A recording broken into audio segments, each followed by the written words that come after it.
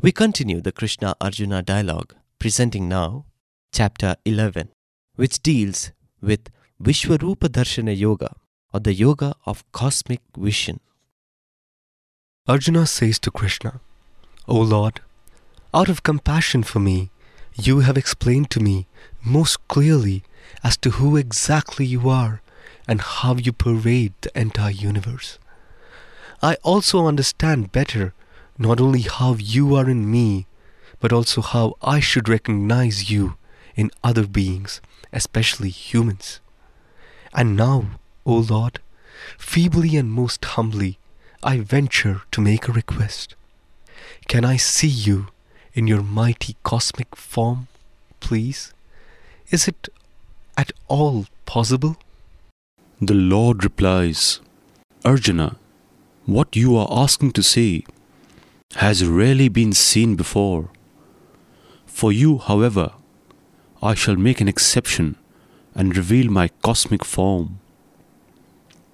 Get hold of yourself and be ready to see something that is not only breathtaking, but also truly awesome. The cosmic form that you wish to see cannot be seen with the normal human eyes. It calls for divine vision, which I shall now confer on you. Prepare then, Arjuna, to see something both mind-boggling and fearsome. At this point, Sanjaya, who is narrating all this to Dhritarashtra, says, with these words, Krishna is now revealing himself as the supreme Lord of creation and all that lies beyond. Arjuna sees now, concentrated in one place, in person of the Supreme God, the entire universe with its manifold divisions. Sanjaya continues, O King Dhritarashtra, how am I to describe this extraordinary spectacle that is brighter than 1,000 suns? I can see Arjuna, dumbstruck, struggling to say something. Now Arjuna speaks. He says, Lord, I am at a loss for words. Within your blazing form, I can see everything, every being and every entity in creation. This incredible form before me does not seem to have any beginning nor end. Mind-boggling, it truly is. O my dearest Lord, I realize now, feebly perhaps, that you are at once the eternal being, the supreme being, and the goal that is to be attained. Till now, I used to think that the fleeting and transient world was the reality. But now I realize how wrong I was, and it is you alone who are truly the ultimate reality. By you alone is filled the space between the heaven and the earth. O Almighty Lord, the three worlds tremble at the sight of your wondrous but terrifying form. As I see you in your supremely effulgent form stretching to the very heavens, I am absolutely petrified. I just cannot bear this frightening vision. I am petrified because I see in you all that is expected to happen in the future, especially the death of our arch enemies. As the moths fly into the flame only to be destroyed, I see these people plunging into destiny to meet their violent end. Tell me, O Lord, who presents such an awesome form that strikes me with fear and fills me with dread? Tell me, O Lord, who exactly are you? In reply, the Almighty Lord says, Arjuna, I am time, and to me as time, everything in creation has to bow. I am destiny, and I have destined death for every creature. All, including those whom you are hesitant to slay, will die, whether you do it or not. Arjuna, do you understand what that means?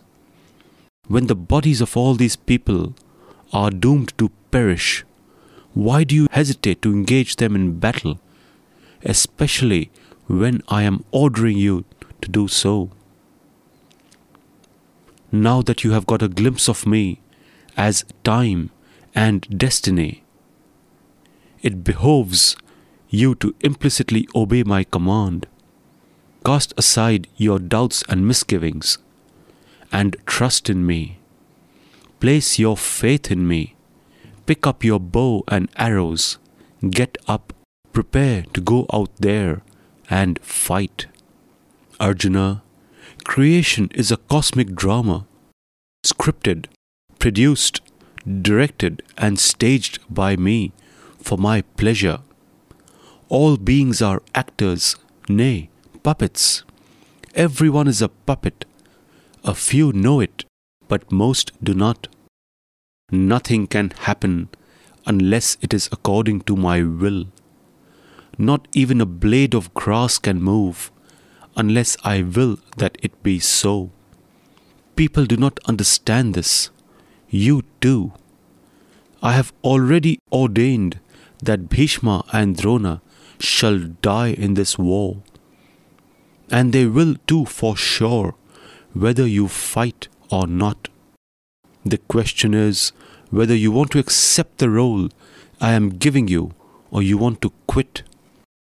Once again I say to you, get up and fight and slay your enemies. Don't think you are killing them. They are being swallowed by time, and you would merely be assisting the process. Sanjaya says to King Dhritarashtra, hearing these words of the Lord, Arjuna, palms united in humble salutation, body trembling, starts speaking in a choked voice, filled with fear. Arjuna says, Lord, I now understand why devotees constantly chant your name and never miss an opportunity to proclaim your matchless glory. And why not, my Lord? Since you are everything and there is nothing other than you. Lord, at this point, I have an apology to make. Till now, not knowing who exactly you are, I have taken many liberties with you, imagining you to be merely Krishna, my friend. Please pardon me, my Lord, for all my indiscretions. I feel extremely ashamed and most embarrassed. I just don't know how to seek your forgiveness. All I can say is, please forgive me and forget all that I said or did in stupidity and ignorance. Prostrating before you, I pray to you to bear with me, even as a father is indulgent to his wayward son and a kind man to his errant friend. As for this extraordinary vision that you have granted me, I rejoice that I have seen what no man has till now. At the same time, this spectacle is most frightening. Therefore, my Lord, I pray to you that you revert to your normal human form, the beautiful, ever-smiling form of Krishna that we are also accustomed to. Krishna obliges by immediately resuming his human form, and having done so, says, Arjuna, do you realize that you have seen what even rishis and the demigods have not? This vision is a privilege that no austerity can ever earn, and yet you have been blessed with that. Do you know why? Because you are dear to me, that is why. Arjuna, if only man would realize that I am ever ready to help, assist and oblige in every possible way. All that he has to do is to become dear to me. Soon I shall tell you how that can be done. Once again I repeat, he who is steadfast in his devotion to me, who dedicates every action of his to me, who is free from worldly attachment, such a one would unfailingly come to me.